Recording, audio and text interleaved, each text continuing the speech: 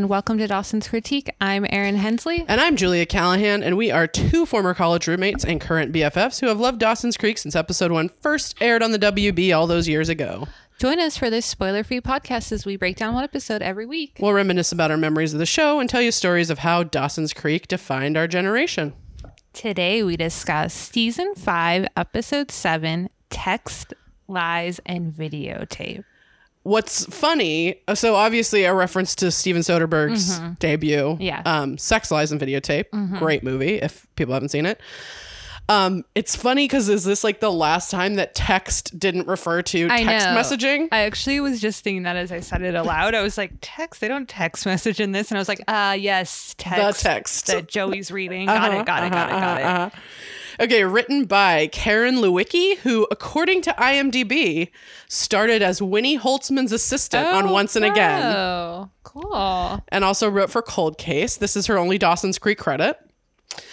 Directed by Marita Grabiak, lady. Cool. A lady director, we'll take it.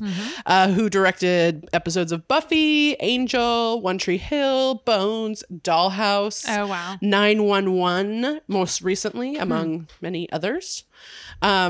This originally aired on November 21st, 2001. Okay. Description from Wikipedia. Jen helps Dawson go to the grief counselor he ran away from the week before.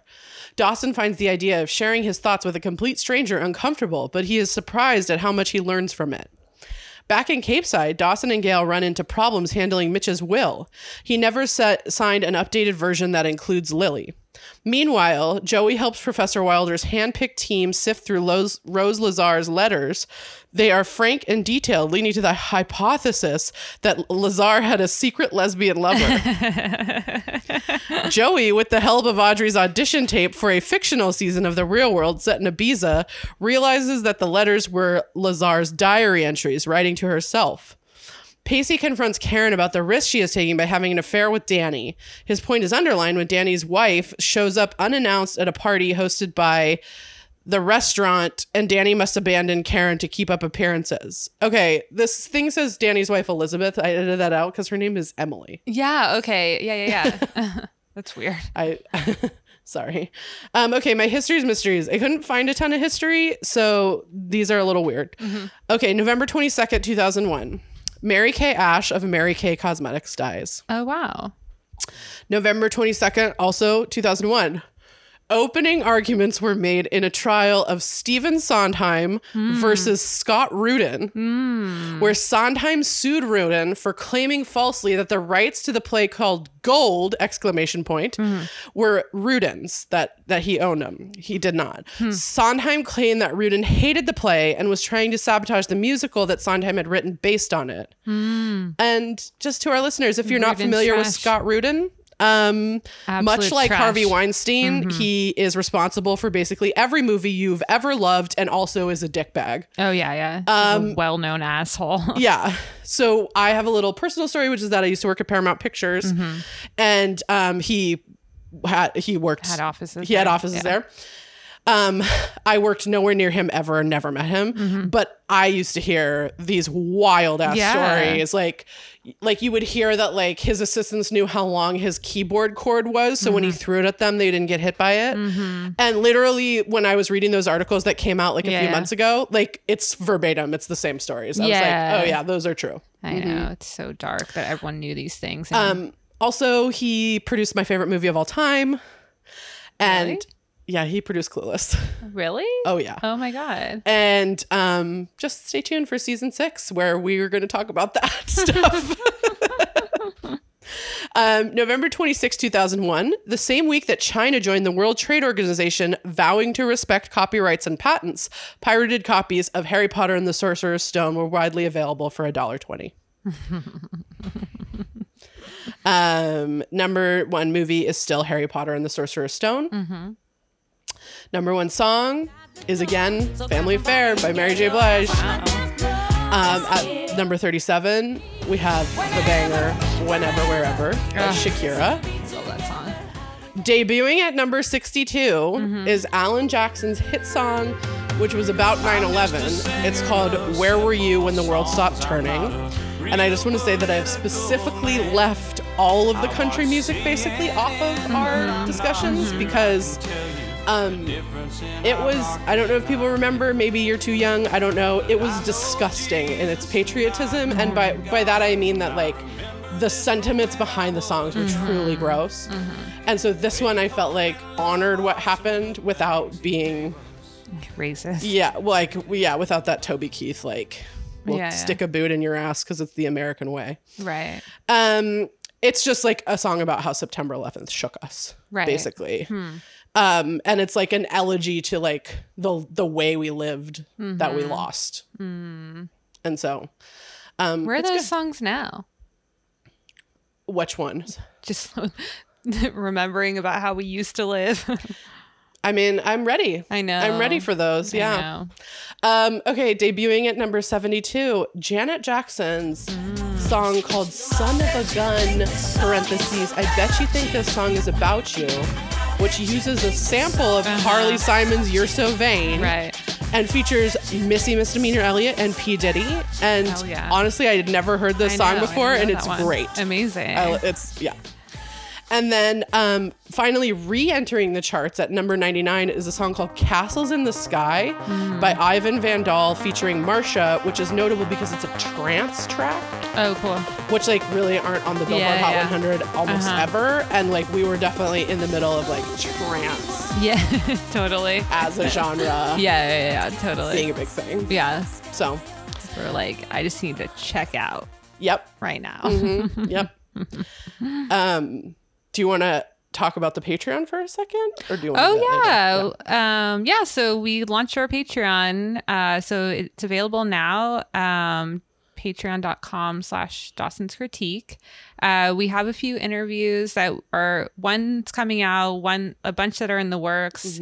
Notably, we just got another cold email from Tom Kapanos, which like kind of shook me to my core because I was like, oh God, have I said anything bad? I know. But we're trying to work out another one or get an interview about that. And we'll probably put all those on Patreon and then at some point put them on our feed for free. But, you'll get to see those first on Patreon. And we're going to do, we talked about it previously, but we're going to do a monthly movie club where we vote on which movies of our, like, what's Katie Holmes in and stuff like that. Yeah. And we'll do like a little podcast where we talk about it and discuss it and just like goof off or whatever. So yeah, join us over there. We don't know what we're doing, so we're going to all be in it together. It's like a whole new interface and things to learn, but we're going to do it. And we're excited, and it's been fun to like also imagine like what other stuff we could do, like in addition, just like even when we do some interviews and stuff. And we're hoping to get some of the other Dawson's Creek universe podcast people on and like talk to them about what it means to them and stuff like that. So it'll just be like more fun hangs over there. Yeah, so totally. We hope you can join us. All of the levels give you the same thing. So it's just like kind of choose what you want to pay situation because that's, I don't know what we're doing. Yeah, because we're not together enough to like do the mailings that other people do and stuff like that, like so yeah, we're excited to do that and excited to bring you some extra content there. And some of you had expressed that you would like to give us a little money to do what we're doing, and that's awesome, and we really appreciate that. And as we've said before, our goal is to get back into the studio at some point, and that's kind of what we're gonna save that money for, is for possible studio time, even if it's just like the last few episodes of the series. We would like to be able to just to jump in there and get to do that with Andrew again, and have me not have to spend 15 minutes worrying about sound at the beginning and end of all this recordings. So yeah, we're excited. So we hope to see you over there. So it should be fun. Totally. I also just want to really acknowledge that like it's been a rough week for America's women. Particularly, it's been a rough week in America, but America's people with uteruses and people who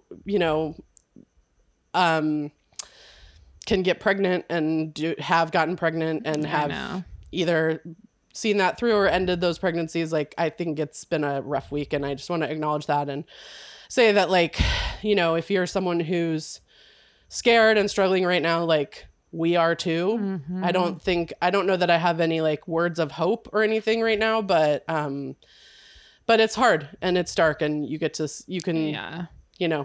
feel that, and I'm sorry that this country has failed us so immensely. Without a doubt. Yeah. Yeah. Just seeing a minority rule, like complete takeover. It's hard not to feel like we're in a dystopian novel. Yeah. Yeah, it is. This is like literally like red clocks. Yeah. And I mean, what I always do in the where I find strength and hope is to look to Black women who lead these movements, and who, whose people of color, Black women, Black people are the people that bear the brunt of a lot of this stuff, and watching them and taking their lead and hearing their messages of being scared and also being hopeful. Those are the things that get me through. Maybe, I follow a lot of Black Twitter, and that really, like, those conversations happening there, as sometimes hard as they are to hear, really do help guide where I would like to go. So yeah, definitely. If that works for you too, then I'm glad. Yeah, definitely. So, totally agree. Okay, that said, let us talk.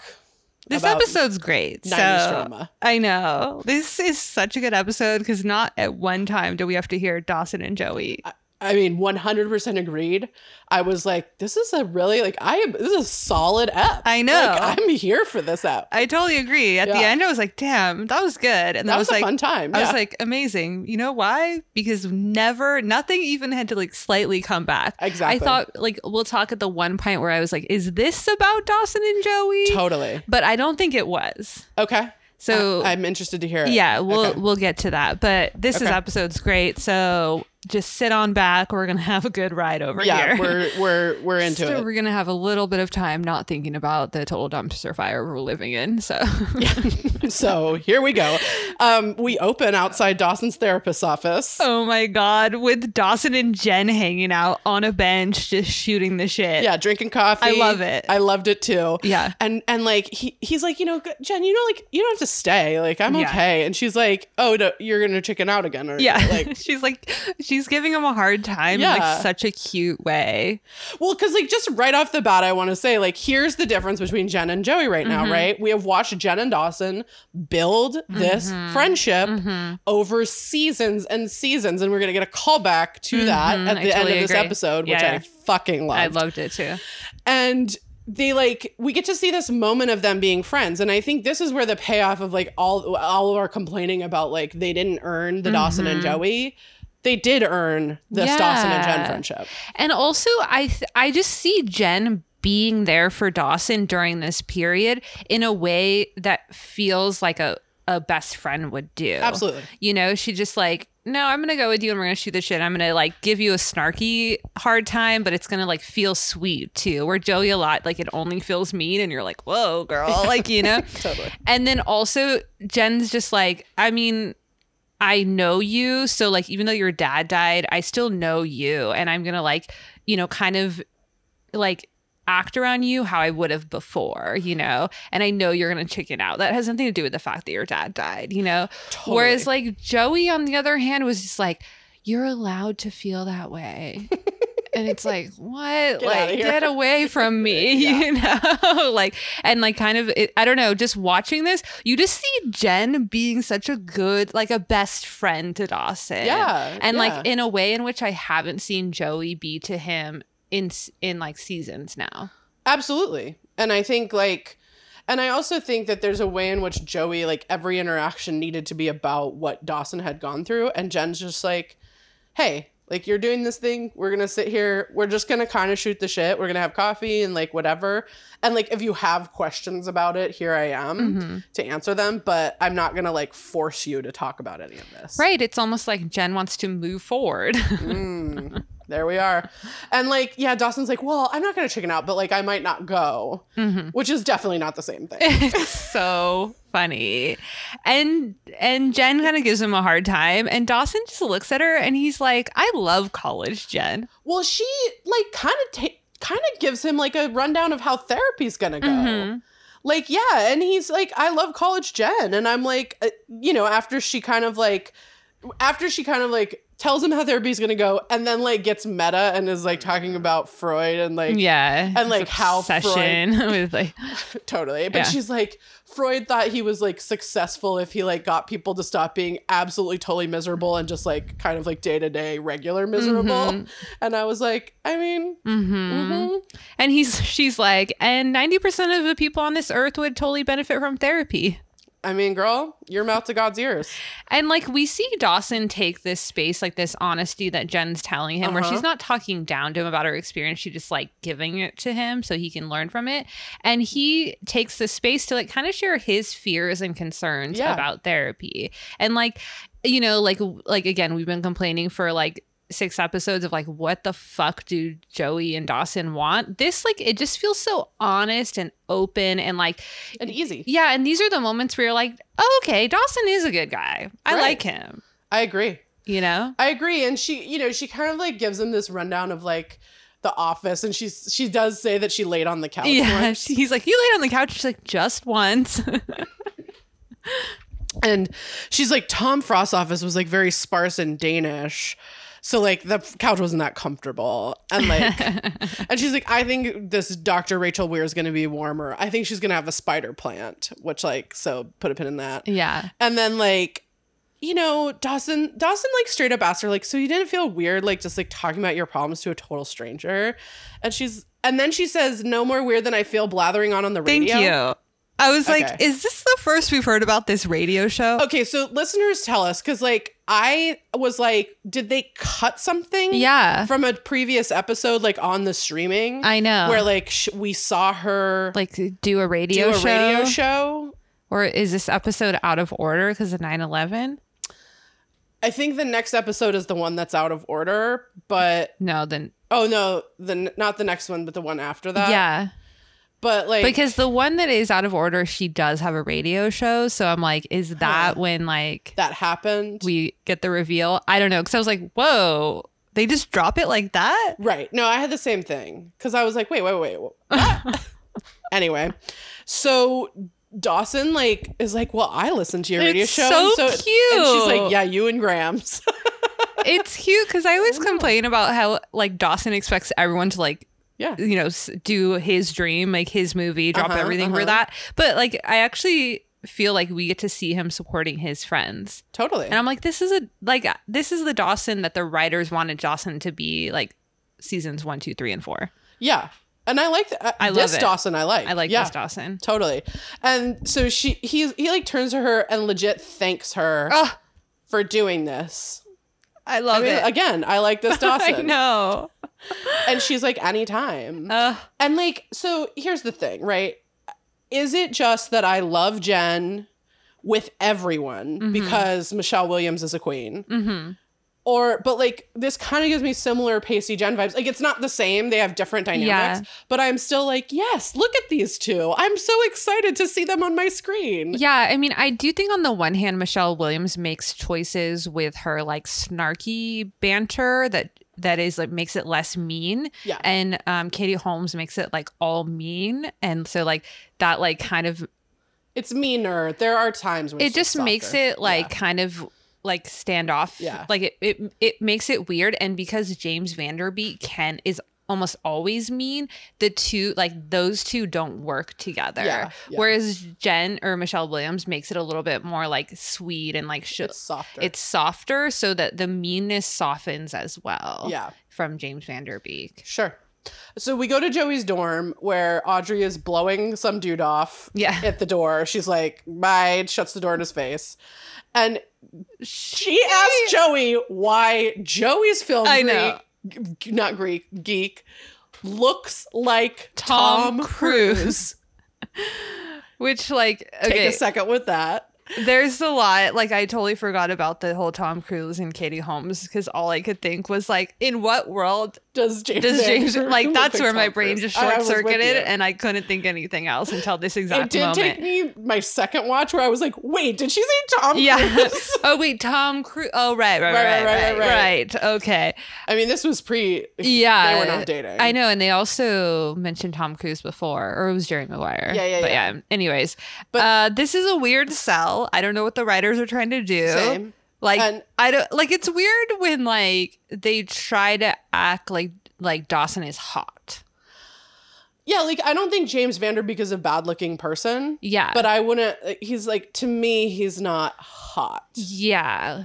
I mean, part Totally. of that has to do with Dawson's personality. Yeah, I mean, I agree. I totally. But like it's funny when they kind of drop these things in and you're Right. like, what character are we talking about here? What is going on? Right. Like, I know they try to sell you on him being a good guy, and that part I can kind of wrap my head around, but like the hotness, I'm like, I don't know. I don't know. Yeah, and Audrey's like, my film geek looks like the kid who doesn't want to go to the dance in 16 Candles. And I was like, so John Cusack? Anthony Michael Hall. Or Anthony Michael Hall? Are you talking shit about either of them? I'm not here for it.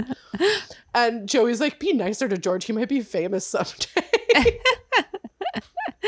And then we do learn that the reason that Audrey had to talk to this film geek is because he borrowed this guy's digital camera so she could tape her audition for the Real World Ibiza, I know. which is made up. But you It's- know that I looked up the timeline for the Real World to see where we were. Yeah, where were they? Like Sydney? No. So at this point, we Key had West. just watched the Real World back to New York. Okay. So that means that what had aired already was New York, LA, San Francisco, Miami, RIP Pedro, San Francisco, that's in San Francisco, Miami, London, Boston, Seattle, Hawaii, New Orleans. Okay. So some classics. I mean, Right. Miami, that threesome in the bathroom. I mean, don't a think I classic. saw the Miami one. That was the first one I ever watched. Oh, really? Well, I watched San Francisco like on reruns with Pedro. And then, but Miami was the first one that I like watched religiously. Right. And then Boston, Seattle, Hawaii. Yeah, Boston, I remember, and that's where Sean Duffy is in it. Fuck that guy's guy. He's trash. a piece of trash. Yeah. I mean, Seattle was the slap heard around the world, which right. is I didn't fucked. really watch that one either. But And then Hawaii had Ruthie. Hawaii had the drunk driving. Yeah. And then New Orleans, that guy was on the beginning of season Yeah, 4. New Orleans, I definitely remember watching. That one was like pretty iconic. So in my Las Vegas world. had not been filmed yet. Oh, I okay. want to say because she said the Real World Ibiza, and I was like, Las Vegas was where the Real World shifted because Right. that was so huge. We used to play a drinking game in college around the world. Do you remember that? I don't. Oh, every time they showed the palms, we like, Oh, drank. right. And we We would just get obliterated hammered. after like I half an hour. totally forgot about that, obviously, because we were wasted. But oh my god. Yeah, Trishelle. That was the one with Trishelle. Well, that was also the one where like all of them like hooked They had up. to be 21. and they all like hooked up. Yeah, didn't like she get pregnant? she had a pregnancy scared, Oh, I she had a think. pregnancy scare. But like I think there was another couple, like Alton and someone. And so like that was the one where like it was like all hookups, where usually there was just one, you know, Yeah. or whatever. But I don't know. I totally agree. Yeah. This is just a funny like it's hilarious. funny because like this is when we kind of transition into being like super like MTV crowd Yeah, like for reality. Dawson's Creek. Yeah, because like we're gonna get more like MTV stuff Right. on this show. So it's Definitely. like it's kind of fascinating because it's like, It's oh, kind we're of not the- like a WB like teen show anymore. We're an MTV show. So it almost seems like whatever was happening at the WB, they were trying to like get into like that audience. the Which is MTV funny because audience. I would look at this time period as the death knell for MTV. Mm-hmm. And they were like, let's get into this. Mhm. So that's interesting. So she asked Joey for help and is like, do I go vamp, vixen, or all out slut? And Joey's like, just represent all of the colors of the rainbow. And she's like, what are you doing? And Joey's like, I'm working on this Rose Lazar project, you know? Yeah. And she's like, I have a meeting later. And Audrey's like, oh my God, okay, we got to talk about the important things. Wardrobe. And I'm like, Audrey's Aaron Hensey. I in know. this scenario. I was want just everyone like, to know. oh my God, I didn't know I was this Audrey. You like, are. oh my gosh, it's so And this- funny. And this scene, Oh my God, particularly. it's Yeah. so funny. Yeah. And Joey kind of starts spinning about her imposter syndrome. Mm-hmm. And I think, again, this is why like this episode's interesting, because Joey's storyline is about her imposter syndrome, which is like what we should be seeing this Fascinating. season. I'm here for that story. Especially after like how they made Pacey like a shell of himself because of his like educational like trauma. Mm-hmm. Like it would have been a cool like other telling of that story, you know, in this way. And so like, you know, she's kind of just like talking about like how everyone else in the project's older and smarter and all this stuff, and she just feels like out of place in there. Right. They're like dropping names left, right, and center, and she's just kind of like, I don't know who these people are. Like, I don't know. And then like Wilder like throws out these explanations that are clearly like for me. Right. And, you know, she's like, I'm just like an idiot. Why did he pick me for this? Right. And Audrey says it's because Joey's hot. That part was like really triggering. I don't like this rhetoric, you know. Agree. It's really hard. I definitely remember being in college and asking one of my TAs like in a section like, oh, we were going over the midterm and I was like, oh, how much math is going to be on it? And he's like, why do you care? Your math's always perfect. And the whole class like stared at me, and my friend was like, he wants to fuck you. And I was like, no, my math is always perfect. I can attest to that. That's true. What happened. And he's like, no, he wants to sleep with you. And I was like, no. I'm telling you right now, my math is perfect. And it was like a weird, but then I was like, oh, that's what everyone took away from that. Yeah. What? Wild. Wild. And like, but Audrey's like, would it be so bad if a gorgeous guy found you attractive? And I was just like, oh my God, let's leave this behind. Yeah. And Joey's like, well, isn't the goal of the college experience to not be reduced to a piece of meat? Yeah. And then Audrey says, would you rather be a brain in a jar? And like, I don't know. I just don't like that it has to be either or. That's how I feel too. And I feel like, you know, maybe like not when we're referencing a teacher, but whatever. Yeah. I also like the and two of them, Busy and Katie, do have good chemistry. So they do like, it's like you have to, when you're listening to it, you're like, I don't like what they're saying, but they're so charming that I am taken with this scene. So it's like a little hard because like, you're like, wait, I'm not into this, even though like I'm enjoying watching you two talk. And it's interesting because you just get the vibe that like they didn't know what to do with Audrey. Right. They want her to be the slut, but then like the people behind the show like didn't think she was hot enough to be the slut maybe or something like that. Or they're wild. Also like, oh, but we already have that other slut Jen or something, you know? So like they don't really know what to do with her. And so they're like doing this kind of like weird storytelling. Yeah. And like Busy does a great job with it, but like it is a little weird. Yeah. Yeah. I mean, obviously she's a phenomenal actress, much similar to Michelle Williams, where she's like, you're going to write this stuff for me. Like I'm going to make it work, you know? Yeah. But it's weird. And then she gives Joey an outfit, you know, and it's fine. So we go to the restaurant where Danny and Pacey are talking about this like anniversary party for the restaurant that's happening. And like Danny's like, you have 39 hours to perfect this mushroom duck crepes, which sounds disgusting so to me. But, and he's like, you know, all these people are going to be here, and the backers and the patrons and the reviewers.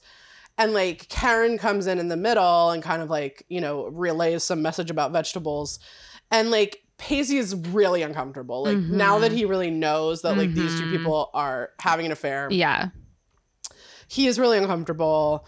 And like Danny gives Pacey a note on his crepe as he like turns to talk to Karen. And like they like have this whole conversation about like how Danny really like is the person who like got this restaurant off the ground, because he would like sleep at the restaurant to wait for the produce guy so he didn't give him wilted lettuce. Right. And I was like, nothing is worth this.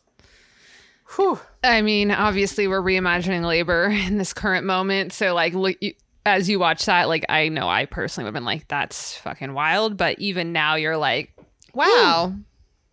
We're supposed to look up to that behavior. Yeah, sleeping at the restaurant. Sleeping at the workplace. Ooh. I've done it. I think it's stupid. I would never do it again.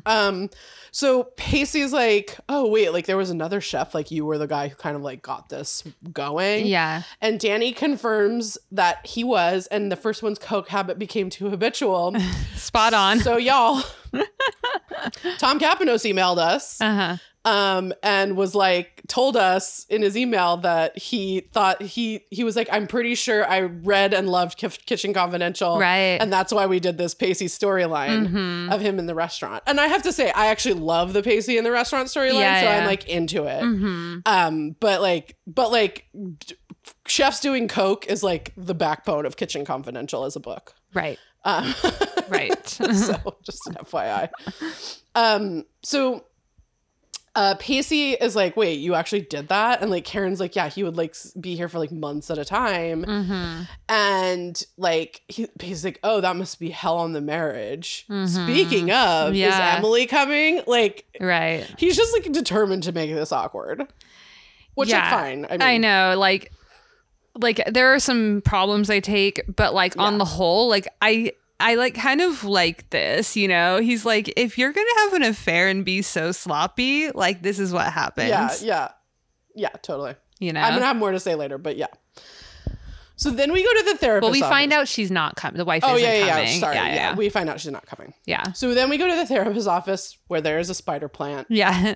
And Dawson like giggles and it's so cute, you know? Yeah. And we meet Rachel Weir, who was played by Polly Peretti, who maybe you know from her 15 years as Abby on NCIS. Yeah. A show I have not once seen, but my dad really loved. I will tell you, I watched an episode with my dad, and do you know who was on it? Who? Meredith Monroe.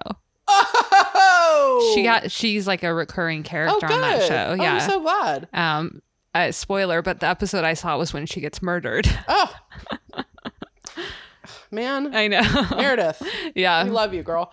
So I want to say for us, Polly Peretti played the radio DJ that Philip Seymour Hoffman's Lester Bangs makes play Iggy Pop in Almost Famous. Right. And she was also on the Anne Hathaway, Jesse Eisenberg show, Time of Your Life. Oh, interesting. That my friend Pamela Ribbon, shout out to her. She has a podcast about Sassy Magazine if you miss Sassy Magazine. Cool. Pam like basically got canceled with her recaps on Television Without Pity. Oh, wow. yeah, that was like her start. Amazing. She writes Disney movies now.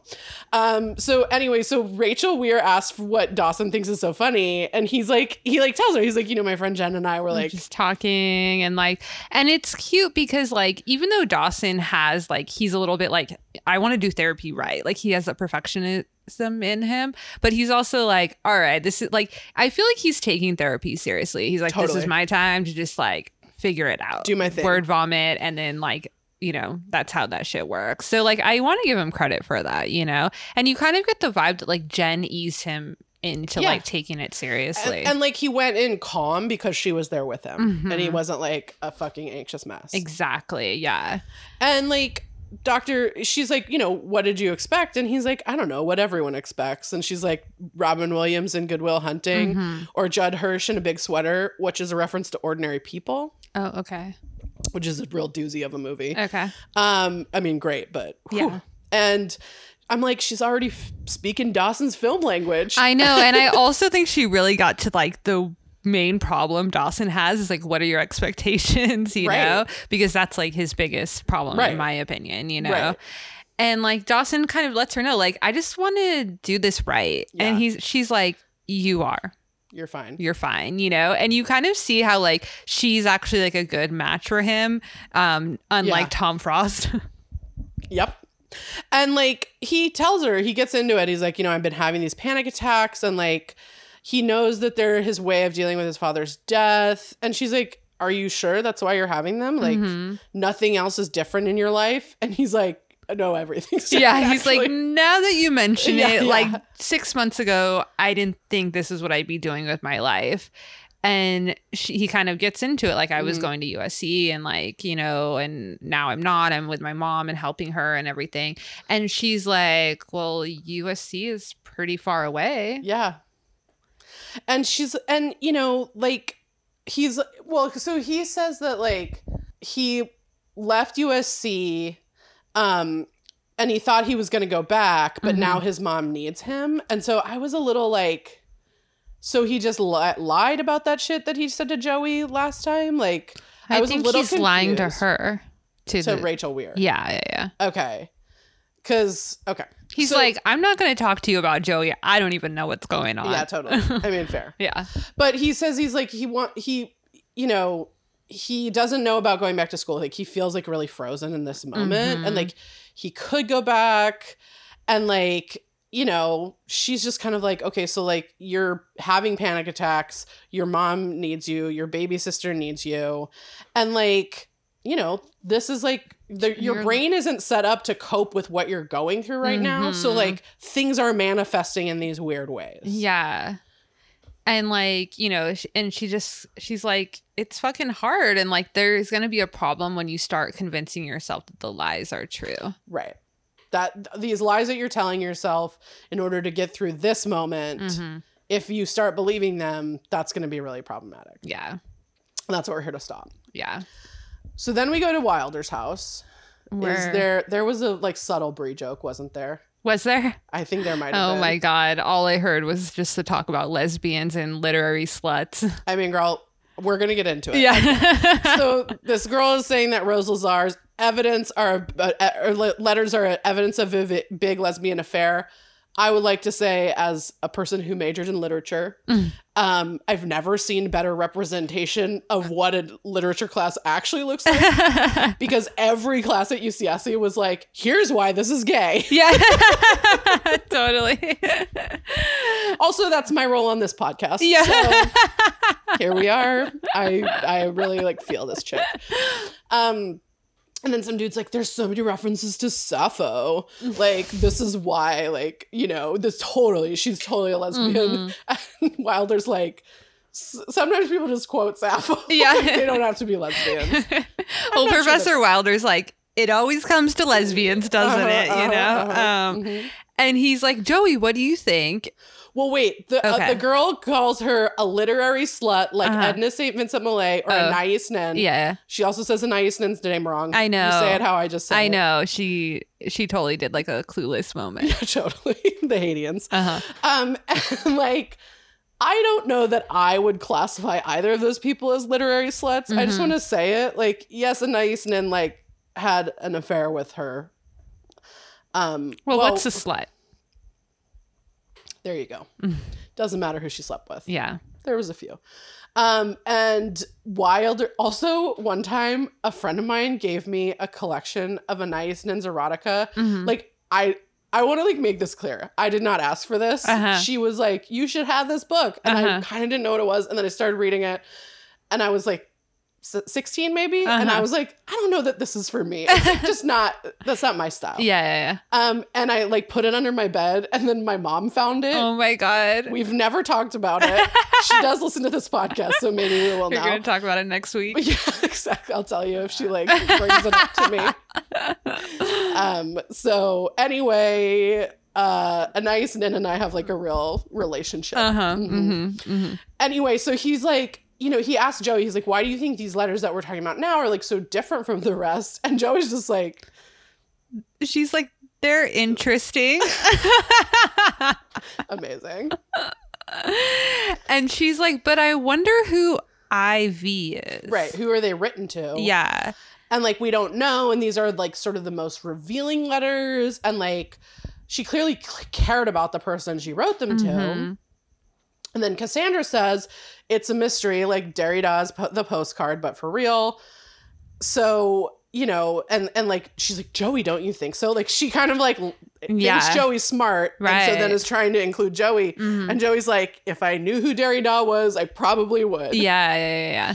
And there's a part of me that's like, that's such a great moment of Joey actually admitting that she doesn't know something in front of people that she's like intimidated by. I know. I totally agree.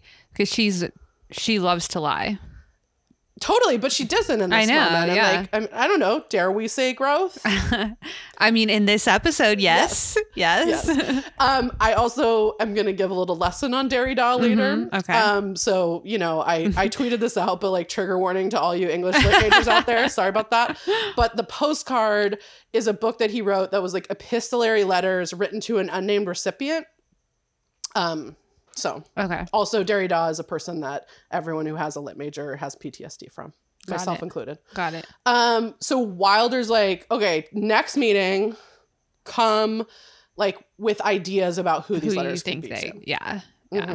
Yeah. So we go back to the restaurant and Karen is asking if Pacey has a date for Wednesday night for the party. And we hear about Melanie again. So she's not gone. Jennifer Morrison. Yeah. She's like, what happened to that blonde girl that you were like with? And he's like, well, she's in law school. So like that kind of takes up all of her time. Yeah. And Karen's like, law school, you're going to need a lawyer at some point, you know? And Pacey, he's kind of like not having it. Like his vibe towards her has definitely changed, you know? Yeah. And she's kind of like, you know, you can tell she's like, what's happening, but she doesn't know. And she's like, well, do you want me to set you up with one of my friends? I've got hot friends, you know? And he's like, no, it's okay. And she's like, what's going on with you? What's happening here? Remember when we used to banter? What's this, you know? Yeah. And Pacey's like, well, how about you? He kind of gets fucked up here, I think. Like he walks a line and sometimes crosses it. Yeah. He's like, what about you and your boyfriend? Is he coming? Because like it's been months and I've never seen this guy. Like, how's that possible? And she's like, well, you know, he's busy. And he kind of like starts talking shit on this imaginary boyfriend. Right. And then he says like, oh, has your boyfriend ever taken you to the Boston Harbor on a boat? Yeah. And then she's like, oh, did he tell you? And then her face drops and she's like, he told you, which like, oh my God, to feel like I know he's like, you're this fucked up guy's like gossiping about you in the workplace would feel so humiliating. Yeah. Yeah. And Pacey's like, it's my boat. Yeah. Well, and he also says, I want to say, he says, that's my boat. And then he goes on and he's like, you've been complaining to me about this boyfriend and I've been stupid enough to have sympathy for you. And Karen, my queen, is like, I didn't ask you to sympathize with me. Yeah, totally. And I'm like, yeah, tell him, Karen. And then he starts like to guilt trip her. And like on the one hand, I think Danny's trash and someone needs to tell her that, you know.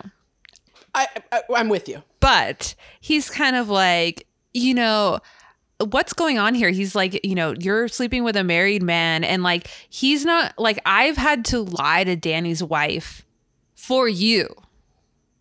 Pacey, I have a question for Pacey Witter. Like this. Did anyone fucking ask you to do that? I know. And like, you're lying for Danny. You're covering for Danny. Yeah. You know, like Danny's in a relationship with both these women. Danny made vows to Emily. Yeah.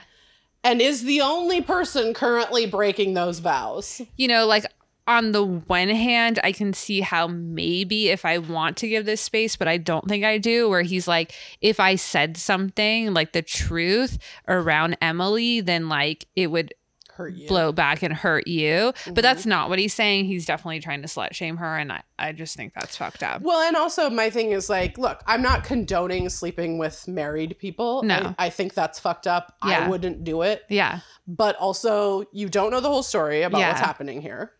You don't, I mean, we're going to get it. And I think this is where like my sympathy kind of comes in. But also like Karen is not the person who's breaking vows.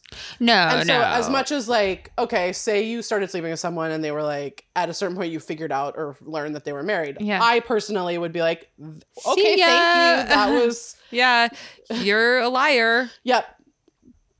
Thanks for, this shit and fun while it lasted. Bye now. But like, I'm not here to judge. Yeah, not making totally. that decision. Yeah. So, and he's just like, this is going to blow up in your face. Well, and also I think like Pacey's hero complex is not something that we've talked about in a little while because I think, kind of after mid season 4, we weren't seeing it that much. But like here it is back in full force. That's not gone away. Without a doubt. Like this definitely feels in character to Pacey and part of his journey for sure, because he has like a huge hero complex and he's like, now he's like this role is kind of transition. And he also doesn't know how to behave when like he looked like he did this kind of with Dawson where he looked up to this man and like was like, you're going to fulfill this role in my life. And now I'm seeing you completely differently and I don't know how to handle this, and that's what's happening with him and Danny. He thought Danny was going to be his mentor. Right, exactly. And also, I mean, not only that part, which I think is painful and hard, but also like there's this thing of like he, we get to see Pacey be kind of shitty sometimes. And actually, this is a way where I'm like, I appreciate this kind of shitty. Yeah. And so for me, like watching this, it's like, you know, we complain about Dawson a lot. And I think some people kind of get confused on like, well, Pacey kind of can be shitty too. And Yeah. like, Yeah, and right here, definitely. he's being so. I guess my thing is that like, he seems much more malleable, where like, when you call him on his shittiness, there's a redirect. Yeah. Whereas Dawson oftentimes seems not to. Now this new, like, seeing the friendship with Jen at the beginning of this episode, my thing is like, I'm here. If I'm much more willing to give people space when they're young teenagers and they behave shitty, and then things start to change. Yeah. And let's see, shall we? Exactly. So we go to Cape Side, where Dawson and Gail are walking and talking, and Gail's like asking about Dawson's therapy. And Gail, as though she's never been to therapy, which I don't believe for a goddamn second, is like, did your therapist have an opinion about USC? And I'm like, she's not a life coach, Gail. I know. It's not how therapy works, and you fucking know it. I know. It's so weird. But, Yeah. you know, she's dealing with the death of her husband. Yeah. So whatever. Yeah. And like in this weird place with her son where she, you know, she's worried about him grieving and whatever.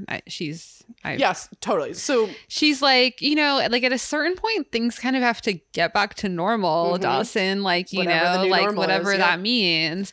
And we see this car pull up and they're like, she's like, all right, it's time. And we go to their porch and like there's a lawyer there and he's like kind of handling all these papers and he like talks about like a living trust that has been set up. And he's like, the only thing is like, so your bills are covered, your health care and everything. But like Lily isn't named in it yet. Like we didn't have time to add that. okay, Erin, you're good at finance stuff. I'm terrible at it. Explain this to me like I'm 5. This guy says Gail and Dawson are enlisted recipients. And Dawson says, but not Lily. And the lawyer says, no, Mitch never filed anything, so she won't have access to it. And my thing is, if Mitch died and Gail's still alive, wouldn't she be the executor of the trust? I mean, I've been thinking about this a lot because we're going to get into the listener corner because we've had people email us about like, this doesn't make any sense. Okay. But since I've been thinking about it, I've decided that Mitch is rich. Okay. And he has his own trust. The Leary family trust that doesn't include Gail. That has like different, Gail's it just name. has different rules to it because it's like a family trust from like his fucking rich ass family. Okay. That's what I think is That happening is the here. explanation that works. Yeah, that's the only way this works because it just doesn't make sense because Gail would just like, you know, well, there is ways in which you can like, you know, have your estate set up for your kids to get stuff, even if you still are married. But like, then that means like, then your like partner that's alive still like has to fulfill those needs and everything. And like, sometimes it could not happen until they die, you know, because like everything would be common law. Well, and also Gail had all the money. So this doesn't make any sense. Yeah. Other than if Mitch was really rich from a rich family. Yeah, totally. Yeah. Without giving too much away, when my dad died, I got put as a named person on you know, like my parents kind of like finance stuff. And like, my mom controls it all, but like if something were to happen to her now, it doesn't like, you don't have to go through all that rigmarole of like, hey, both of my parents are dead. And My parents are still alive and have all of their documents like in a file, you know, totally. and me and my brother are named in it. Yeah. Okay. All right. So, you know, Gail kind of is like, you know, the guy's like, well, maybe there's a signed paper somewhere. Like, you should look for it. But there's also a workaround and it's legal. So, like, it's just not ideal. It just be like a little bit more complicated, you know? Yeah. And the lawyer's just like, you should just look around to see if there was like these documents. So you kind of like, again, I feel like, and again, this is a lot of like gymnastics I'm running through, but like the lawyer is Mitch's the Leary family lawyer. Yeah. And he gave these documents to Mitch to fill out. That's why he's saying look around for them because there were like some documents to fill out that I did give to him. Yeah. that are around somewhere. Totally. Yeah. So we go back to Worthington and here we are at the first of the great coats of Joey Potter. Oh, okay. It's like a camel Okay. kind of color. Oh, it's beautiful.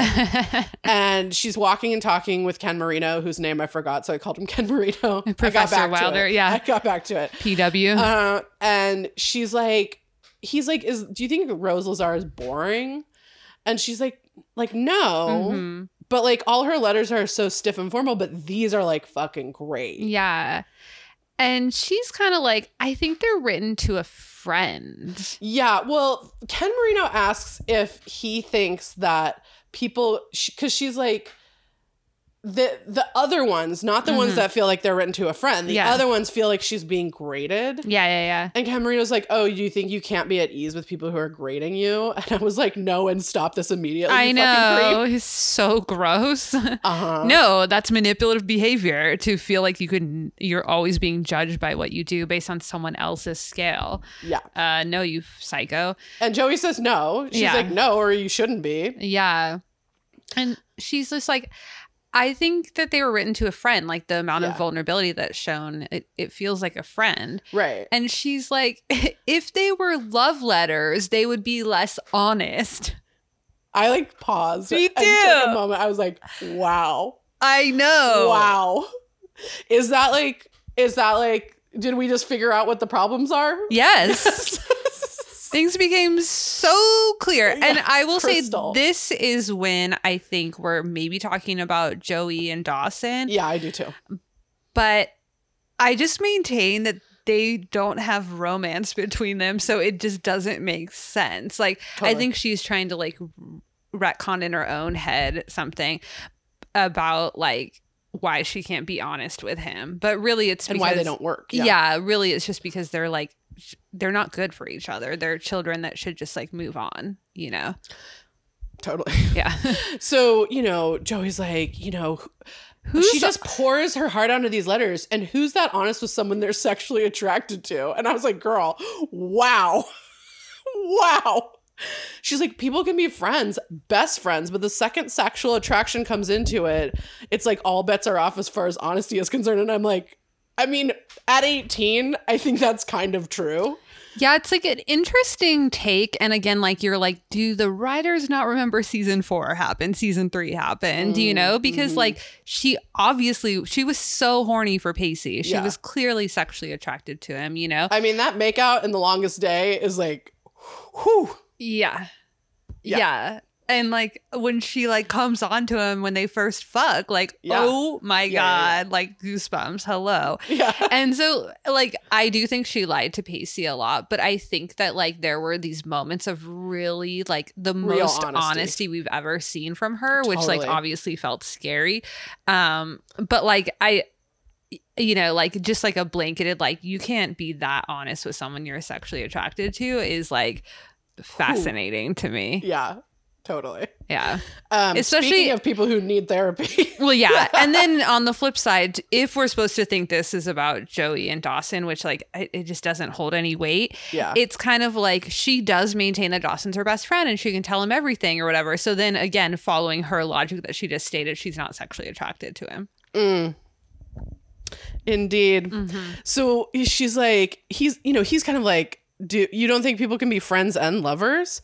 And she's like, well, I hope I do. Like, I do. I mean, I hope I do, but maybe not at 18, which I definitely feel is like the most honest we've seen from her. It does take a little of the sting out of what she said to me. Yeah. That like, okay, and maybe you'll grow into being able to be honest with someone you're having sex with. You should be honest with them. And like, but again, it kind of does leave you of like, what does she want from Dawson? Totally. You know?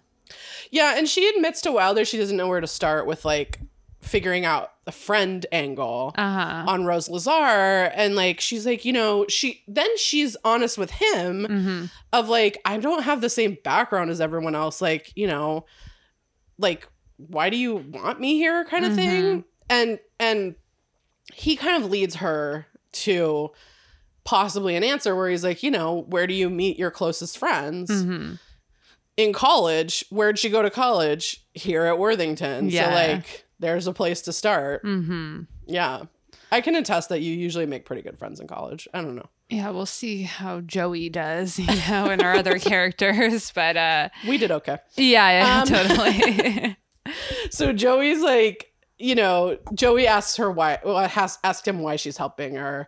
And he says he likes the underdogs. And like, I like the sentiment, but the way he says it, I was like, this fucking creep. It's weird.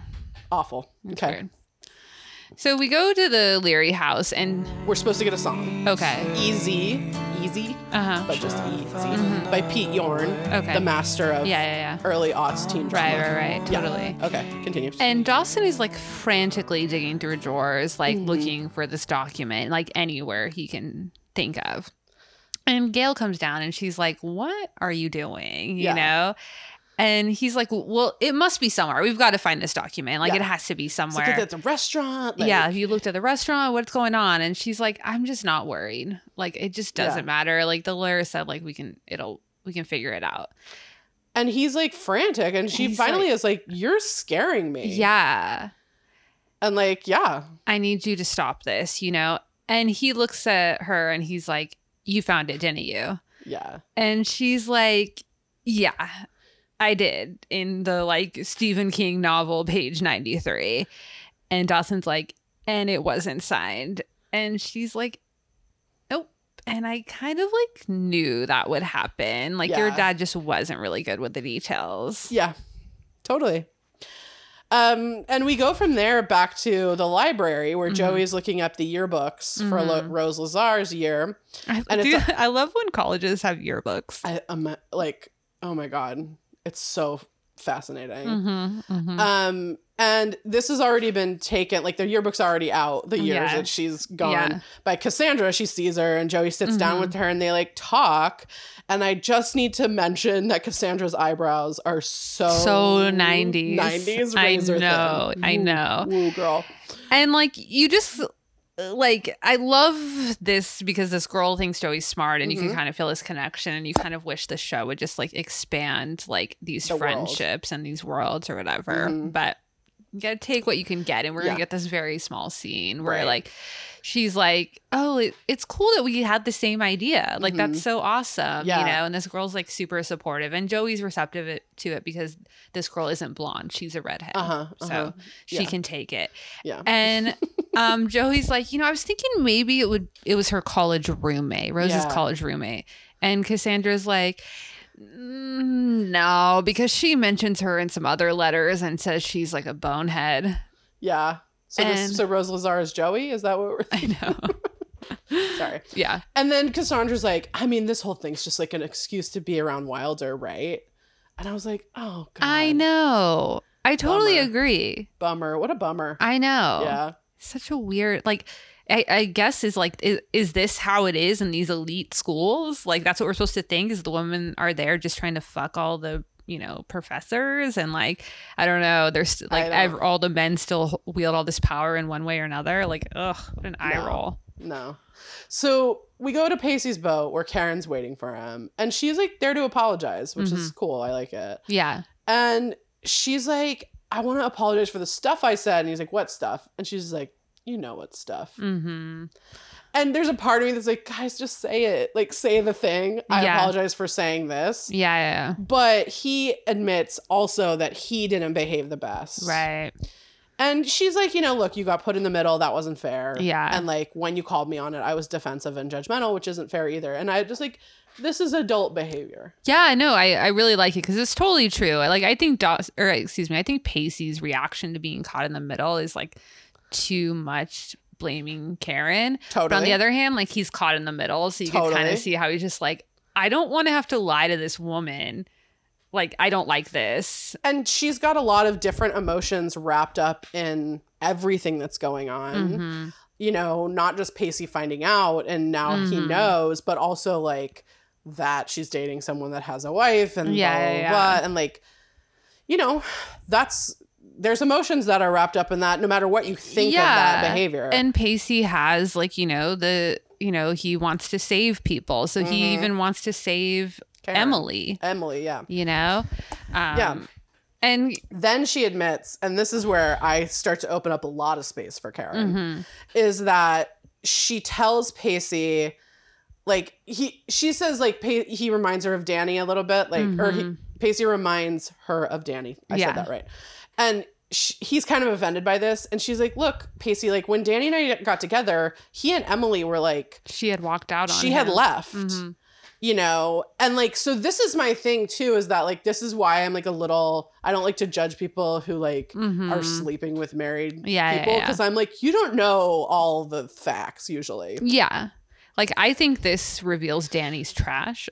Oh, absolutely. I already thought that, but it like confirms it, you know? Yeah. But like, I can see how someone would be like, I fell in love with this person when we were dating exclusively, and then his wife came back and I didn't know how to like. Right. And who knows when she that. found out that his wife came back. Yeah. And So like, it makes it really complicated. Like, even so, I would tell her that guy's trash. He's a liar. Like, you know, but I see where she's coming from and I don't judge her, but like Danny's trash and he's a liar. trash and you should probably get out Yeah, of that. he's a But liar. also, And like, you love who you love sometimes. yeah, because she even Yeah. kind of says what she loves about Danny. Yeah. She's just like, he just has this idealism about things that they can work out. And it's infectious. And like, I like that energy, you know? Yeah, and she's like, and you were kind of like that too. Yeah. And he like invites her in and she's like, no.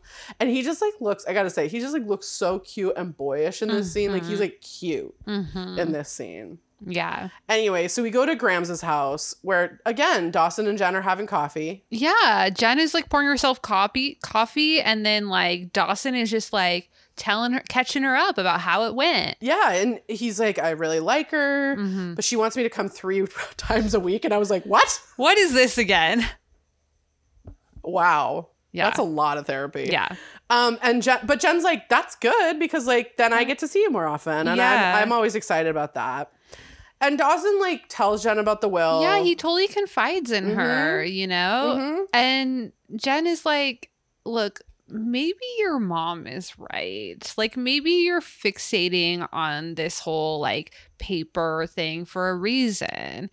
Yeah. And like, again, here is where I want to kind of bring up Jay's conversation with us about Asperger's because it is places like this where like that conversation feels really relevant. Like, yeah, sometimes when you're grieving, you fixate on weird shit, but also there's like parts of this that feel to me like more than just fixating because you're grieving. And so I want to just say that that's always in my mind as well. Totally. And like, so there are these, I think there are still, I still love that theory. And I think there are still these moments. And like, so, you know, Jen kind of like pulls him back and is like, look, your dad just like made a mistake. Yeah. And then she says this very honest thing where she's like, you're so afraid to get mad at him. Yeah. And Dawson's like, well, because it won't change anything. And Jen, this is so wise. I know. And she's like, it might change you. I know. And that's the point of therapy. Yeah. Whew. See, this is like what I've been trying to get at is that like Jen just wants Dawson to feel better. Like she doesn't have any feelings on how she wants to feel about that. Right. Whereas Joey, yes, she wants Dawson to feel better, but she wants to be the one to provide that, you know? And that's why it just like can't happen, you know, because she has her own agenda about it instead of just like giving Dawson the space to be like grieve and, you know, Totally. be messy. Totally. But I also think that's something you learn as you age. And Without a doubt. But that's why it's like, that's I why know. we just keep watching Jen and Dawson and being like, why can't this be a core relationship? Yeah. Like they are best friends more so than we've ever seen Joey and Dawson, in my opinion. And Totally. they have more chemistry, like, you know, like, Totally. and we even reminded like at the end of this episode, like they have more History. sexual history, romantic history, longer time than, you know, he and Joey does. So So we go to the dorms where Audrey is showing Joey her audition tapes. And the final one, she shows like she's Like got a all few these different different options, ones. Yeah. yeah. And then she finally just like, the final one is her just like very honestly talking to the camera about how she has to forgive her mom because forgiving is her only way she'll ever be good to anyone else. And then she says the part that's terrifying is she feels like she's turning into her mom. And she doesn't think she can change that because even if she doesn't like who she is, she knows who that is. And if she tried to change, who would she be? Oh my God. So honest. I know. Yeah. And this gives Joey a brainwave. Yeah. And she's like, oh my God, this is it. First of Yeah. all, this is the video. Yeah. And Audrey's like, I'm just like sitting there talking to myself. And Joey's like, yeah, but that's you. That's the real you. And you're this girl in the video that's not afraid to look stupid. And she's like frantically like going out the door, and she's like turns and is like, for what it's worth, I've met your mom and you're nothing like her. I know. And she leaves. And I'm like, growth ? I know, it's hard because she's actually kind of great in this episode, particularly in regards to Audrey. Like, yeah, like she's a supportive friend on all fronts. Yeah. I definitely agree. Like in this, you walk away being like, oh wow, she said some nice stuff to Audrey, and she also like was supportive of like, you know, Joey's judgmental, so she thinks Audrey applying for Real World Ibiza is like bullshit, and like she's judging her. But like, instead of just being like, whatever. Yeah. But in this moment, she's like, you know, this like, is going to get you in. Yeah. Like, you know, it's like, Joey, you're reading like a dead woman's letters. Like, and like, you know, we're all doing stupid shit, whatever. Yeah. What's the difference? Yeah. What's the fucking difference, you know? That the white patriarchal establishment tells you that Rose Lazar's letters are more important than the Real World Ibiza. I know. It's like, okay. But like, yeah, I agree. In this moment, you can see how she's like giving her like, you know, a handout or whatever. But I guess I just wish like that I don't know, it was just a little bit more supportive. I hear you, but she is like, it's growth, but it's hard because like, where do I put the bar? Yeah. And then we go back to the restaurant where Pacey's cooking and Danny's like in his tux ready to greet guests. And, you know, Danny and Karen are kind of flirting. Yeah, Karen walks in and Danny's like, damn, like stares at her. Yep. And he like spins her around and they start dancing. And like we see, as he does another spin, we see Emily is right there, Danny's wife. And Pacey like panics and he's like, Emily, hey! Because it like kind of looked like he was going to dip Karen and kiss her. Yeah. You know, which is pretty sloppy in the workplace. Totally. Because technically Pacey's the only person that knows about it. And does Danny know that Pacey knows? Right. I was going to say. You know, so like, okay, this is real sloppy. And Karen gets upset at that. Yeah. And you're kind of like, Karen, I was on your side. Until this moment. And we're going to have some issues. Yeah. And she thinks Pacey called her. Right. And like on the one hand, she already admitted she doesn't know Pacey, and Pacey's just sexually harassed her the whole time and been a creep. So I can kind of see why she thinks this, totally. You know? And he's just like, look, I'm just trying to be a friend to you. And like you clearly don't have that many, because anyone would tell you like, this is a bad idea. This is a bad idea. This is going to blow up in your face. And like, you know, I feel for Karen because she obviously loves Danny and she obviously knows this to be true, but the way she takes that and spins it is like, oh, what, married men don't leave their wives for the waitress? And it's like, well, she kind of is like, I fucking know that. It's like the way what words she tries to put in Pacey's mouth, like I don't think is what happened. I agree with you. Like, it's not that like Pacey's judging her for being a waitress. It's like, no, Danny's clearly not leaving his wife. His wife came back and he went back to her. Yeah, married men often don't leave their wives. Yeah. Or like, even if they were separated, he obviously, she came back and he said, okay. So like that, you kind of got your answer. And in a way, Karen being like this with Pacey, though, puts him in his place and he kind of like backs down. And I was just wanted to note that if anyone would like to make a reality show that's just women putting men in their places and then them listening to them, I would watch it. Yeah. So we go to the therapist's office where Dawson's talking about why he was so mad about these papers. And he finally admits, like, I was mad at my dad. Yeah. But I feel like I can't be mad at him right now. And like, to her credit, Dr. Weir's like, you absolutely can. You can totally be mad at your dad, you know? Totally. She's like, he was mad at you when he died. Yeah, you guys were mad at each other. That doesn't go away. And Dawson's like, yeah, but he had reasons to be mad. And she's like, yeah, sure. And so did you. And also he was wrong. Like if we were to have him still here and we could ask him all the reasons why he was mad, we'd find out that like they were about him. And his hopes and his expectations.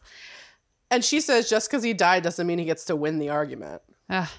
Like this is like what we wish Tom Frost had done. I mean, to be really frank, like honestly, I had an almost identical conversation with my therapist after my dad died. I know, it's like they finally get this therapy thing like somewhat right, you know, third time's a charm, I guess, you know.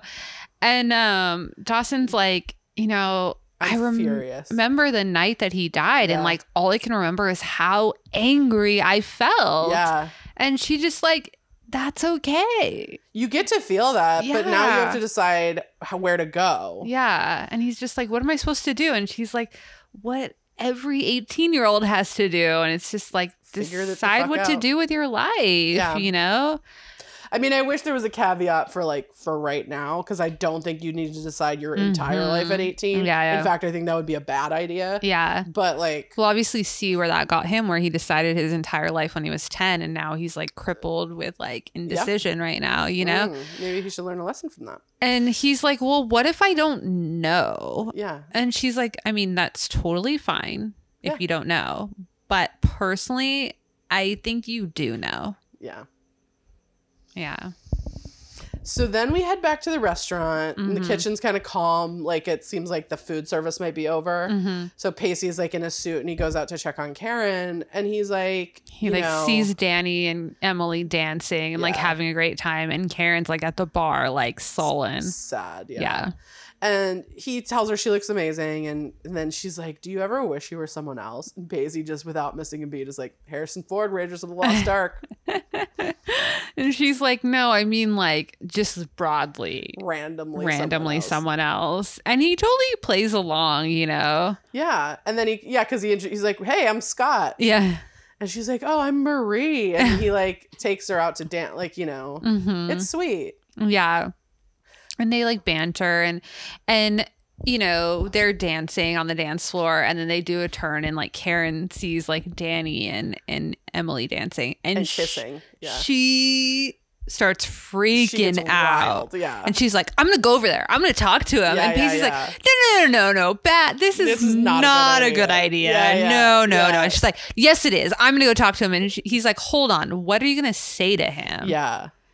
And, you know, we don't hear. Yeah. We go straight to Wilder's house, where Cassandra is in the throes of saying that whoever Rose Lazar was writing to must be a writer, because she talks so much about writing in these letters, and her insecurity surrounding it. And Wilder calls on Joey at this point, and Joey's like, I totally agree. Yeah.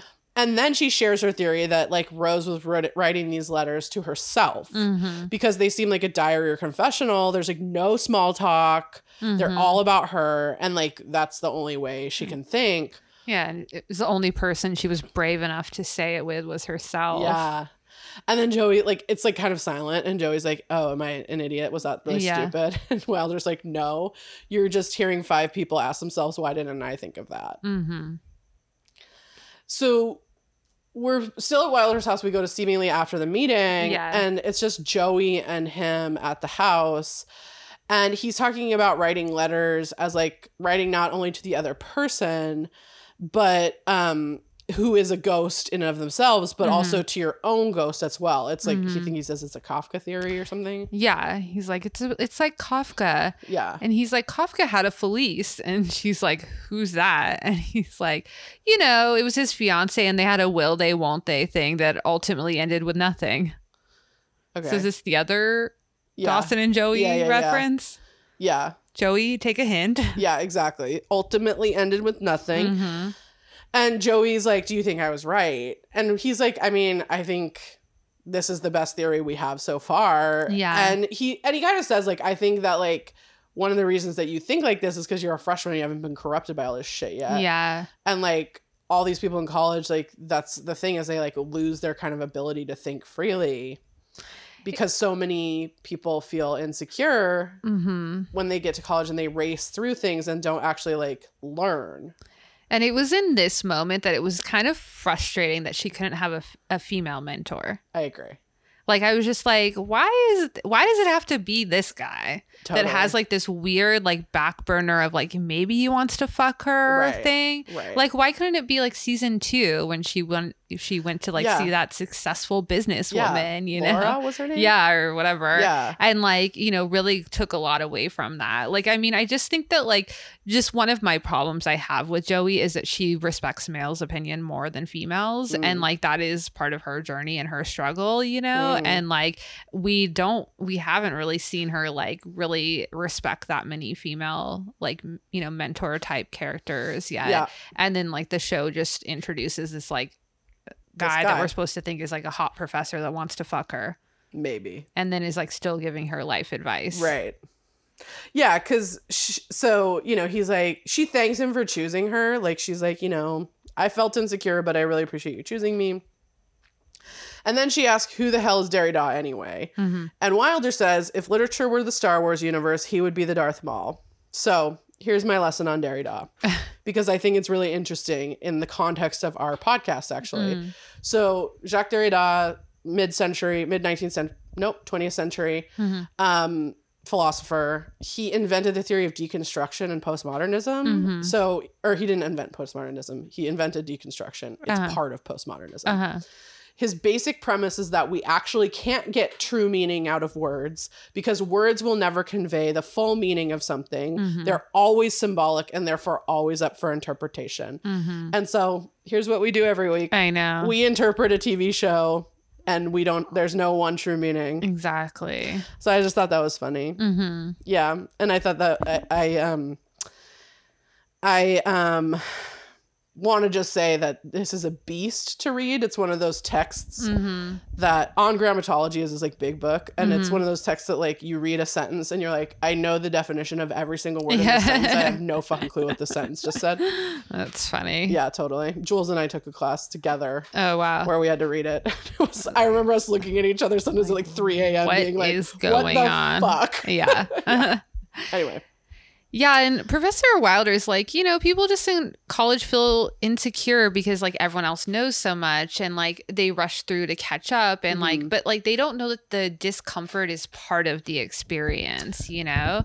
And I think that like, you know, this is a good lesson for Joey. Totally. Is that like being uncomfortable is like part of the experience, you know? It's a lesson for white people, straight people, cis people. Totally. You know, men. Rich people, yeah. Rich people, yeah. You know, and it's like, if you can, and he's like, if you can feel comfortable not knowing, you can learn anything, you know? And like, and if not, you stop before you've begun. Right.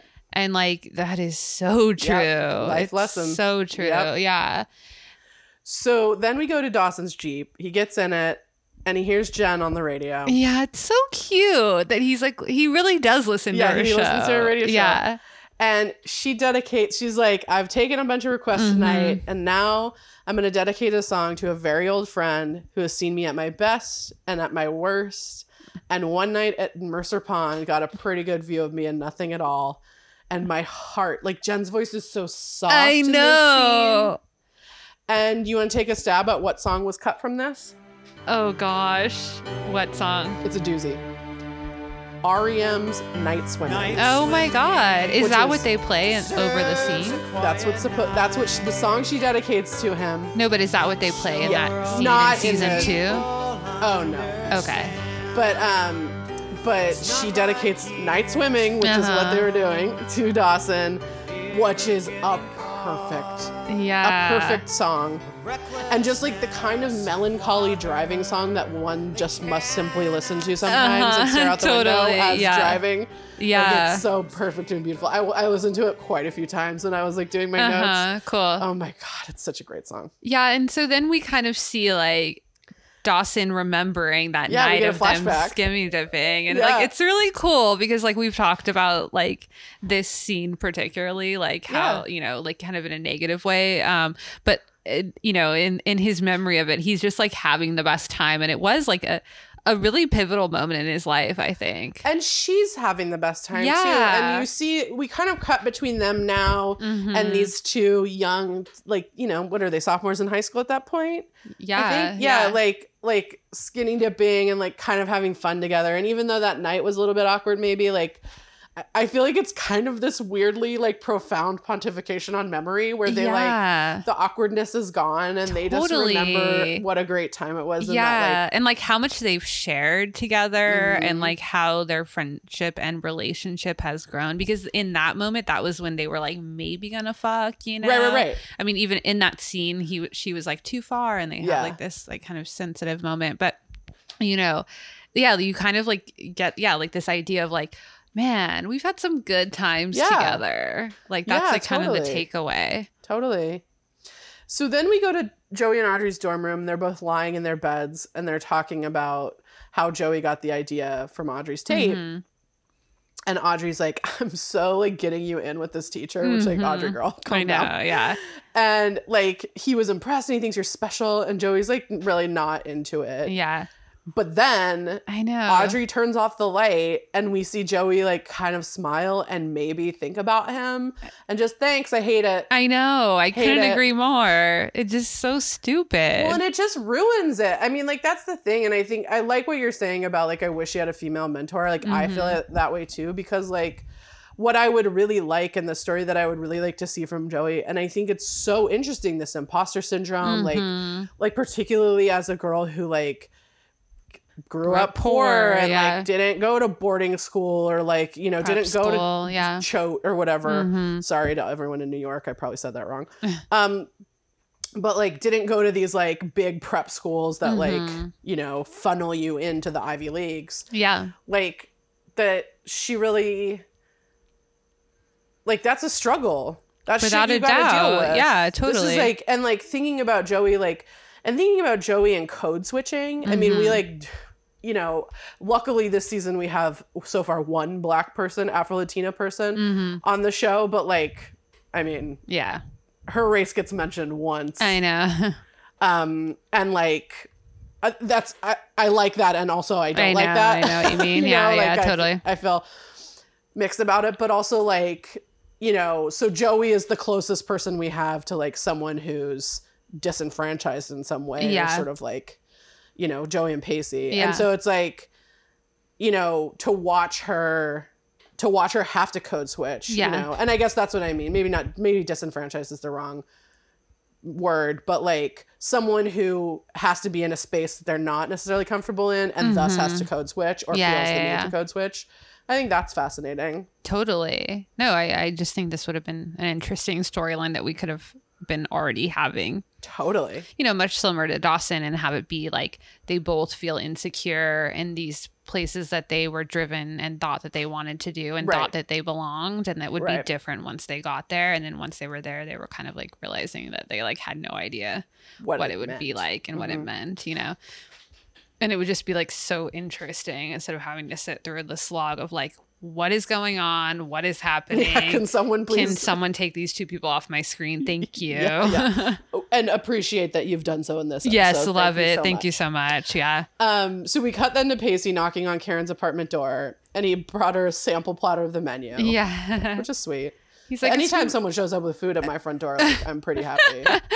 Yeah, totally. And he's just like, oh, it's my turn to come visit you. And like, you know, he's like, I love someone I can save. Like, you know, he just loves that. Yeah. And she thanks him for being there. And she kind of like reveals to him, like, I guess I got the vibe in this moment that like Pacey in a way was right, that she like kind of doesn't have that many friends. It's just only insofar as like friends to talk to about Danny, because I imagine all her friends are like, girl, I'm not listening to this. You need to break up with his ass. Like, we've already listened to it. We're done with this. Yeah. Like, we can be friends, but I'm not talking to you about this, you know? So that's kind of the vibe I got, but like, whatever. And, you know, and she just is like, I can't believe he kissed me in front of kissed her in front of everyone. Kissed her, his wife in front of everyone, like I wasn't there. And like, you know, like I feel for her, but I also can be that friend that's like, that's what did you think? He's trash. He's trash. Like, you know? Yeah. So on the other hand, I'm like, he's trash. What the fuck do you expect? You know? Like, oh my gosh. Also, like, not to make this about Danny, because I do think he's trash, but like, from his perspective, if we want to like put a little bit of a point on it, like this is the restaurant that they're celebrating that nearly broke up their marriage. So like, of course he's being extra sweet with his wife. Right. Totally. You know what I mean? Yeah, totally. Duh. So, I mean, he's trash. Yeah. Fuck that guy. Yeah. But like, it does make sense. Yeah. So, and then she like says that she's embarrassed that she's a woman with a self-destructive dating pattern. And I'm like, yeah, girl, I mean, we've all been there. Join the club. Yeah. And she's like, she does know. She's like, I know I need to end it. It's obvious he's not going to leave her. And it's like not going anywhere, you know? And he's like, Pacey's like, well, then just change it. And she's like, what does that mean? And it's like, yeah, Pacey, what the fuck does that mean? Right. You know? And he's like, to what? To him, you know, like, what do you mean what's going, like, change what? And then we hear the phone ringing and the answering machine picks up and it's Danny leaving a message. God, this just doesn't happen anymore. I know, but he's trash. Agreed. Woo. Agreed. Because this message is garbage. I was getting heated. I know. Because he's like, oh my God, I'm so sorry that my life is so complicated and that I'm sorry that you're stuck in the middle. And like, of course, like you want to punch me right now and you have every right to. This is toxic relationship shit 101. Yeah, you can see why she's caught up in this because he's totally just fucking with her head. Totally. He's like, you have every right to be mad at me that I've made you the other woman when you weren't that to begin with when we started this relationship, but then I made you that. Yeah. And I'm lying to my wife about you even though we had a legitimate relationship before this. Yeah. And he's like, but I love you in ways big and small. And like, as she's listening, Pacey just walks out the door. Yeah, Pacey just looks at her and he just leaves. And we see her like go and pick up the phone. Ooh. So Dawson comes home and Gail's sitting on the couch and she's like, hey, you've got mail. Yeah. And Dawson opens up this envelope and he's like, I won a film festival in New Hampshire. And he's like, that's weird because I didn't apply or submit to a film festival. Yeah. And Gail's like, oh, honey, your dad must have done it. I mean, sweet gesture, but also okay. Okay. This is a story that one could tell. Fine. And she's like, he always believed in you. He always like was your biggest fan, you know? I honestly like the fact that he submitted, I got like choked up. I was like, I mean, I get it's like stupid, but yeah, I was like well, this scene is so like I definitely it's weird but sweet. Like cried because me too. Dawson finally gets the courage to tell his mom. He's like, I'm not going to go back to USC. And like, good for him. You know, last time he told his parents, it didn't go well. Right. You know, and I'm not even talking about Mitch dying. I'm talking about like Mitch erupting in, you know, anger about it, you know? And she quickly is like, okay.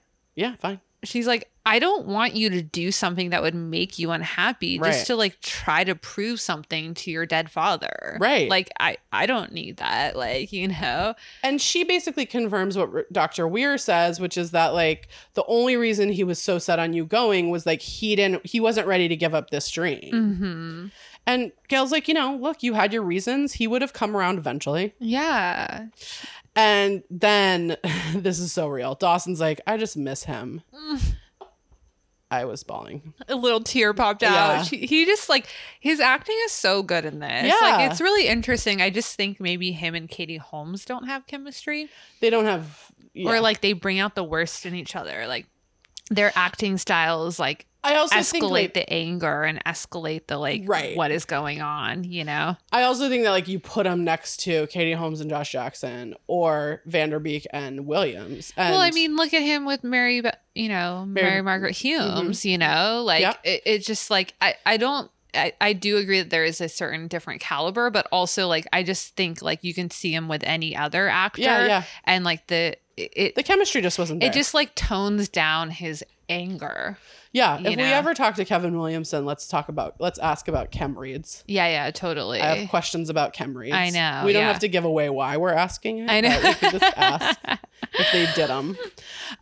Because like they just have this lovely conversation about like the ridiculousness of Mitch and the real Mitch. It's so sweet. Dawson's just like, I miss him. And Gail's like, me too. And she's like, and Dawson's like, he could be so, and Gail's like, I know. He couldn't even make a fucking peanut butter and jelly sandwich without getting jelly in the peanut butter. Right. Which is just like, it's so cute. It's like those like old married couple, like little quirks that just don't matter that drive you crazy. And also it's so real about like when you are experiencing grief, the things you actually experience grief over. Yes, totally. I mean, legitimately, I was telling Aaron before we started recording, my team is the San Francisco Giants, and as of this recording, they are tied for first place with the Dodgers.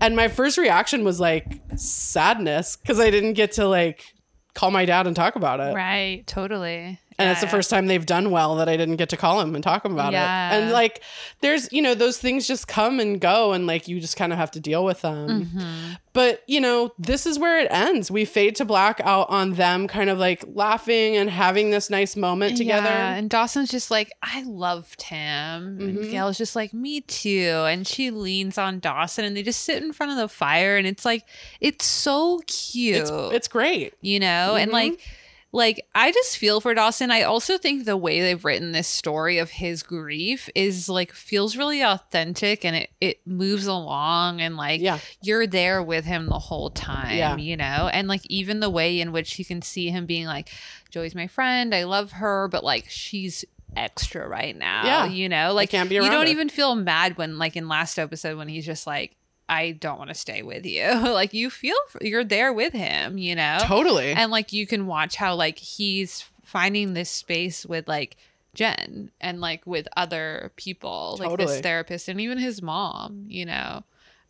It makes sense. Totally. So who are you rooting for? I'm rooting for Dawson. Yeah. I'm rooting for Jen. And Gail. And Gail. I mean, I'm rooting for Joey. You know, and Audrey. Girl, go to Ibiza. That sounds amazing. I know. They give her really weird storylines. Absolutely, but Super she makes bizarre. fucking gold out of them. Yeah. And like, she's like forcing Joey to be a good person to her. And like, you know, so I like that, I guess, you know? I mean, I guess the only person I'm not like totally on board with is Pacey. It's not, but I think this episode was like kind of fascinating for him. Yeah. Like, as much as I like don't think that he was behaving the best, I think his intentions are kind of Well, I mean, it's super interesting to watch him as someone who is like, he can, you know, have a morality, and it's not always like this very strict like patriarchal morality. Yes. But he does have like a moral compass, and he is like, you know, for the most part, the moral compass of the show. So like, when you watch him of this, where it's like, ooh, where is the moral compass in this scenario? Because like, both Danny and Karen and Elizabeth, like, all these people are being fucked up. Yeah, Emily, sorry, yeah, they're all being fucked up. They're also Emily's all fine. Emily doesn't. We don't know. Maybe she's being fucked up. Yeah, we don't know. Totally. Yeah. Because Point. like, you know, like if Danny was in an open relation, like if he was vocal about his relationship with Karen when he was, you know, his wife left, then she would probably know about it, you know? So anyways, I don't know. They're all being like, this is a weird situation. Totally. They're all, you know, Danny's trash. Karen, I feel bad for her, but I also think she's being a little trash too, you know? Totally. So like, you know, the only person we know that's like absolute garbage is Danny. But everyone else is being like shady to different degrees, and because we don't really know what's going on, you can see how Pacey's like, my brain's short circuiting, and like, that's part of his journey as like an 18-year-old of like, you know, like, what is the right, like, what is going on here, you know? And so that's, I agree with you. I can't root for him, but I do find this story like compelling, you know, like, you wish he could be a little bit more in the fold, but like maybe hanging out with Jack. But like, I also like that how they're telling this story of like, he's on his own journey. Like, this is his college. Yep. You know, Danny is his Professor Wilder. Like, that kind of stuff is interesting, you know? Yeah. So I don't know. Totally. All right. For our listener corner, this is from Anna. I started watching Dawson's Creek in my gap year. I'm English, between leaving school and going to university, and I loved it. My love for Pacey has never died, and he was the kid who I felt most affiliated with. Whilst my childhood was more like Andy and Jack's privilege and Dawson's stability, Pacey was my spirit animal. We're not supposed to say that. But I failed school. I only got into university due to my personal statement, which apparently made people laugh. It was 3 years on a path I never should have been on. And when I finally left, I burned the bridges, leaving everything of my past behind. I envied Pacey and probably still do for getting on that boat. Anyway, season 5 was hard for me and probably my least favorite, but listening and watching with you has made me appreciate it more. Watching Dawson struggle with leaving college when I spent my entire university life thinking I had made a huge mistake also is hard viewing. Mitch's death still makes me cry to this day, and he was the only decent father figure any of them had. Okay, being an English girl, I have a few questions. Here in the UK, when a parent dies, leaving another, everything is left to the living adult with no taxes. Other than perhaps the request of bequeathed items, all funds transferred to the surviving parent. So I don't understand why Lily not being in the will is such an issue, as long as Gail alters hers for the future. It's like they're making a stupid issue for Dawson to be mad at. True. Yeah. And I think what Erin's explanation was for it is like, that seems like the most logical to me, because I'm with you, Anna. It's like, it doesn't make sense. Yeah. And I also don't even know, like, I guess I get why Dawson's mad, because he's just like totally spinning and he would be mad at anything, you know? So like, I don't even think he's really mad about that, but like, it is a weird storyline where like, I think even the first time I saw it, I was like, this doesn't make sense. Like, Gail would get everything. And like, Mitch wasn't the breadwinner. Totally. So like, it's hard to know like what finances would have been his. Yeah. And so the only finance, like in the US, like the only thing that you can keep separate is your own personal inheritance. So if like your parents die, that doesn't become common property with your partner. Right. That is your property. So I think that's like what maybe is going on. Right. But that's the only way it could be. That's the only logical way that works. Yeah. Because otherwise it's the same. Yeah. I mean, you know, Gail would just continue. She already owned the house, right? It's all in her name too. Yeah. So it's like it's just like he gets taken off some of the stuff. And like, but that doesn't have any bearing on taxation or anything like that. He just gets taken off some of it. Yeah. And also like his heirs are still his heirs. And she can change the will. Yeah. She can change her will. Totally. So yeah. I mean, I guess that's why we're supposed to think Gail's like, whatever, it's fine. Yeah. But the initial argument still like doesn't make any sense. Yeah. And I think even when we're kids, we're like, that doesn't make any sense. I think only watching it now as an adult, I was like, okay, I guess now I finally see Mitch was super rich because he never worked and he had all these like dreams of opening a restaurant. Yeah. I mean, I can see Mitch as a rich kid. Totally. Checks out. And we know his dad died. He never got to ask. Ask. What he does if his wife cheats on him. Yeah. Well, okay. All right, listeners, ask your dad that before he dies, apparently. Yeah. You might regret it. I also did not ask my father that. What if my wife cheats on me? What should I do? I mean, I don't know that he would have he would have had an answer. But I don't think there is an answer. Nope. Need to know more about this. What kind of cheat was it? How do you feel? Yeah. What do you want to do? How'd they feel? Anyways. Are they into a throuple? Whatever. I know. Like, what do you want out of this? Okay. And for our not a girl, not yet a woman, or not a woman, not yet a... Not a girl, not yet a woman. Hashtag free Britney. Yeah. Not a girl, not yet a woman. Hashtag free Britney. This is from Louise.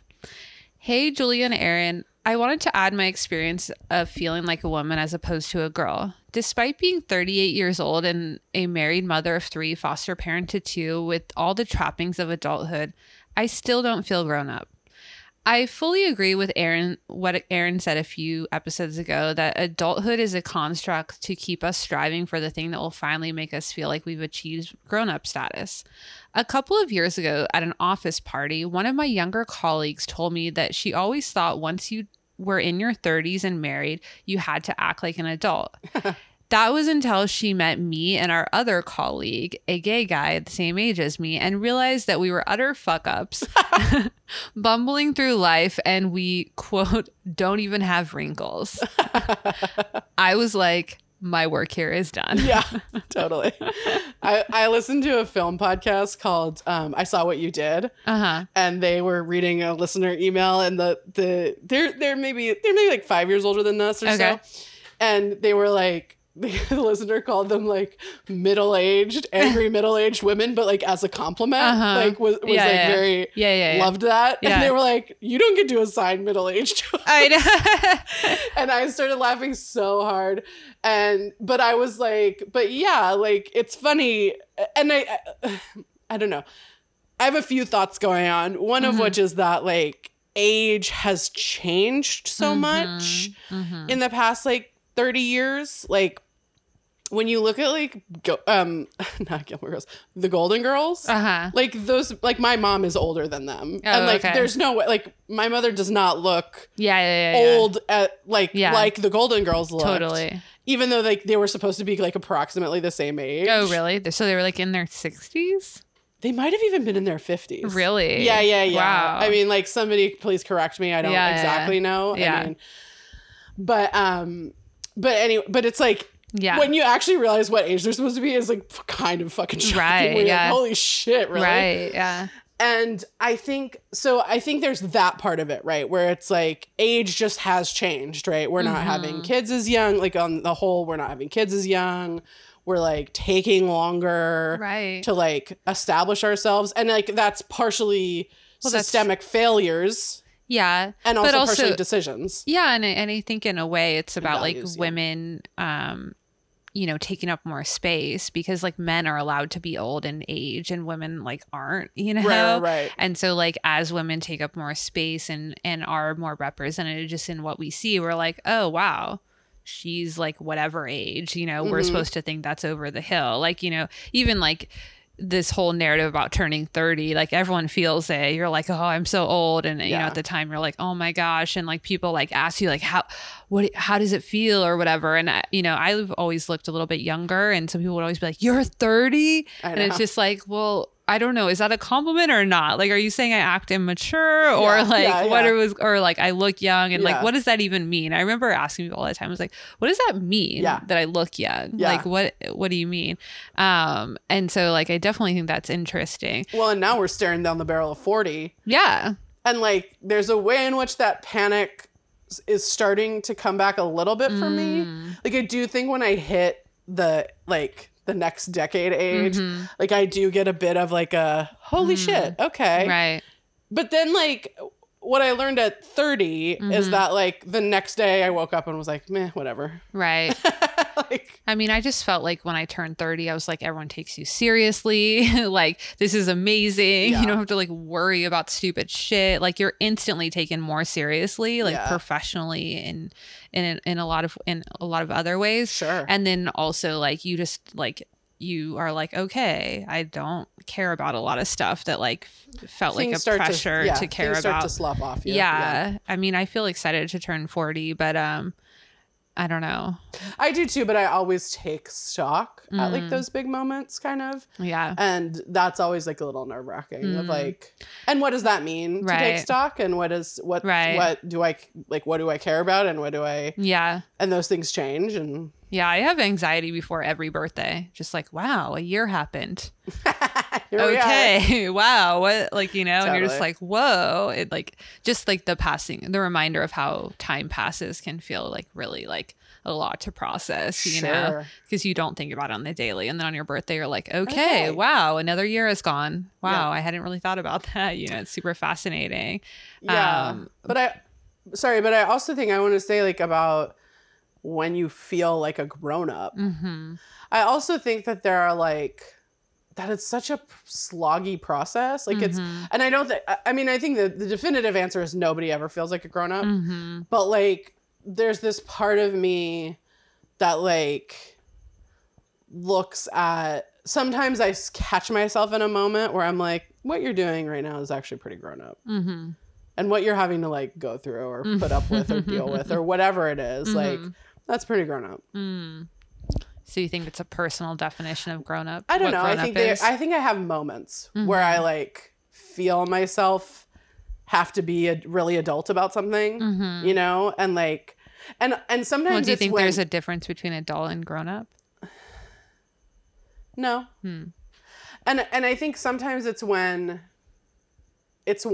like I can feel a like part of me that wants to like act out, or like that wants to do something kind of like petty or younger, like, you know, something that like my younger self would have done. Right. And I like stop myself and like, I'm like, no, you don't need to do that. Like, that's not like, gonna help this situation. You could do that, but this is what will happen. Yeah. And like that you don't want to deal with. Yeah. And maybe that's maturity. Right. Maybe that's, you know, I don't know. But that's when, those are the moments when I feel more adult or more grown up. Yeah. Interesting. Yeah. I don't know. It's just like one of those things where I'm like, never feel like an adult, but then I will. It just depends on who you're with, I think, you know? And I ultimately think it does just boil down to age. Just like if you're with younger people, they'll think you're an adult. Oh my God. And if you're with older people, you'll feel like a kid. Yeah. You know? And so like, I'm like, I don't know. It doesn't matter. You know? It's so interesting. It doesn't, but it's interesting. And I think like, you know, going back to sort of what we were thinking about with this segment of like, when does womanhood start particularly? Is like, I think that's the gendered part of that, and not to leave people who don't fall within a binary out. Yeah. You know, I think coming into one's gender, whatever that gender may be, is, you know, something that I think like certain people have to think about more than others. And I also think that there's like a way in which becoming a woman, there's like such a, like, there's, that feels so weighty and like kind of gross. That idea. Well, that's what I mean. Like, to me, it always sounds like becoming a woman is something that a man determines you are. Yeah. You know, like, you know, either they fucked you and you're a woman now, or like, you know, you had a kid with them and you're a woman now, or you married them and you're a woman now, or like whatever. You like, got a period and thus are of breeding material. Right. Yeah. You know, and like all of the things, the markers that might make you a woman are things that are to service a man, you know? Yeah. And like, you know, I've said it before, but like, I just don't know if I necessarily like really call people women or like classify them as that, or if I would classify myself as that, like in just like conversationally. So that's why it does feel so interesting to me. That it's like, well, what does that mean? You know? And then like we talked at the beginning of this episode, like, there's this narrative that there's an attack on women's rights right now. And like we've said, you don't have to have a uterus to be a woman, and some men have uteruses. So like this attack right now is on human rights. Yep. But what we're seeing is the only people that are like outraged and really talking about it are female and identifying. Yeah, and queer people and yeah, but like the loudest voices are like, you know, to be honest, from what I'm seeing, are like only women, you know? And so we can see how this term is used as a weapon of like, oh no, that's a woman's issue. And we're men, so we get to decide who is a woman. And we're going to then relegate this issue that affects all of humanity and make it a, quote, woman's issue. So you don't have to think about it if you're not a, quote, woman. And we're going to identify who is a woman too. You know? I do know. Yeah. Yeah. Yeah. And I think like, I don't know. I am, as we're talking right now, I'm very unhappy that the idea of womanhood is so closely related seemingly with childbearing. And it's funny because like I am the kind of person who like I have to stop myself from calling everyone a girl. And I'm like, I like make a very like like, I'll be like, oh, that girl, I like that girl. And then I'll be like, no, she's a woman. Like in my head, I'll be like, I like that woman. Mm-hmm. Or like this girl I work with, you know, I'll say something like that. And then I like stop myself and be like, this woman I work with. Like, yeah. And so there's a part of me that's like, clearly there's something there. I don't have it. And I'm like going to think about this more, but like, there's clearly something there of like when we use these terms. And yeah, you're right. These are women's issues, not girls' issues. You know, quote unquote. Yeah. And so when do we employ this term? And how does it differ from like thinking about being an adult? Right. Because I do think it does. I mean, the gendering of that term really like shifts the meaning. Yeah. And there's discomfort there, to be quite honest. And like, why is that? And where does that come from? And where do we go with it? I couldn't agree more. Yeah, it's, you know, it's a wild time to be alive for, quote, women's rights, you know, and honestly, this affects like every single person alive today. And if you want to believe it's just a women's issue, then like you're actually like hurting yourself. You know, if you're a man or a male identifier, you know, or even if you only think it's a woman's issue and you're a woman, you're hurting yourself too. This like literally affects everyone. And it's super haunting. And to our international listeners, we just have some things going on in one of the states of Texas where like now you can like have a bounty of up to $10,000 if you rat out someone that maybe had an abortion after 6 weeks. So that's what Texas is spending money on instead of saying, I don't know, fixing their power grid. Yeah. Which killed hundreds of people this winter and is poised to do so again next winter. Or next summer. Or next summer. Or both. So hurricane season isn't over. I mean, New York is literally flooded right now because of it. Parts of Louisiana aren't going to get power for a month. We're doing great over here, guys. Yeah. Okay. Yeah, I mean, it's like climate change is real.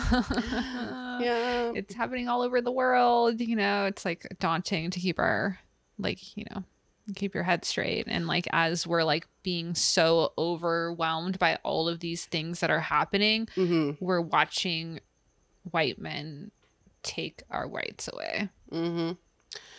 Gripping on to the power that they have to try to and it's like really haunting because you're like, heads up, white supremacy isn't going to stop climate change, just to be real. Yeah, white supremacy will not save you, to be real.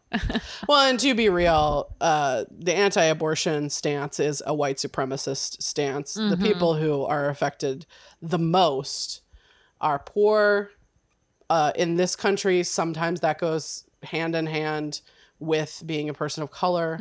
Also, you know, Black women have been at the receiving end of this kind of violence since they were brought over on slave ships to this country. So yeah, if you're a Black new mother, you're 7 times more likely to die than a white new mother in California. Like a Black new mother in Texas is 7 times more likely to die than a white new mother in California.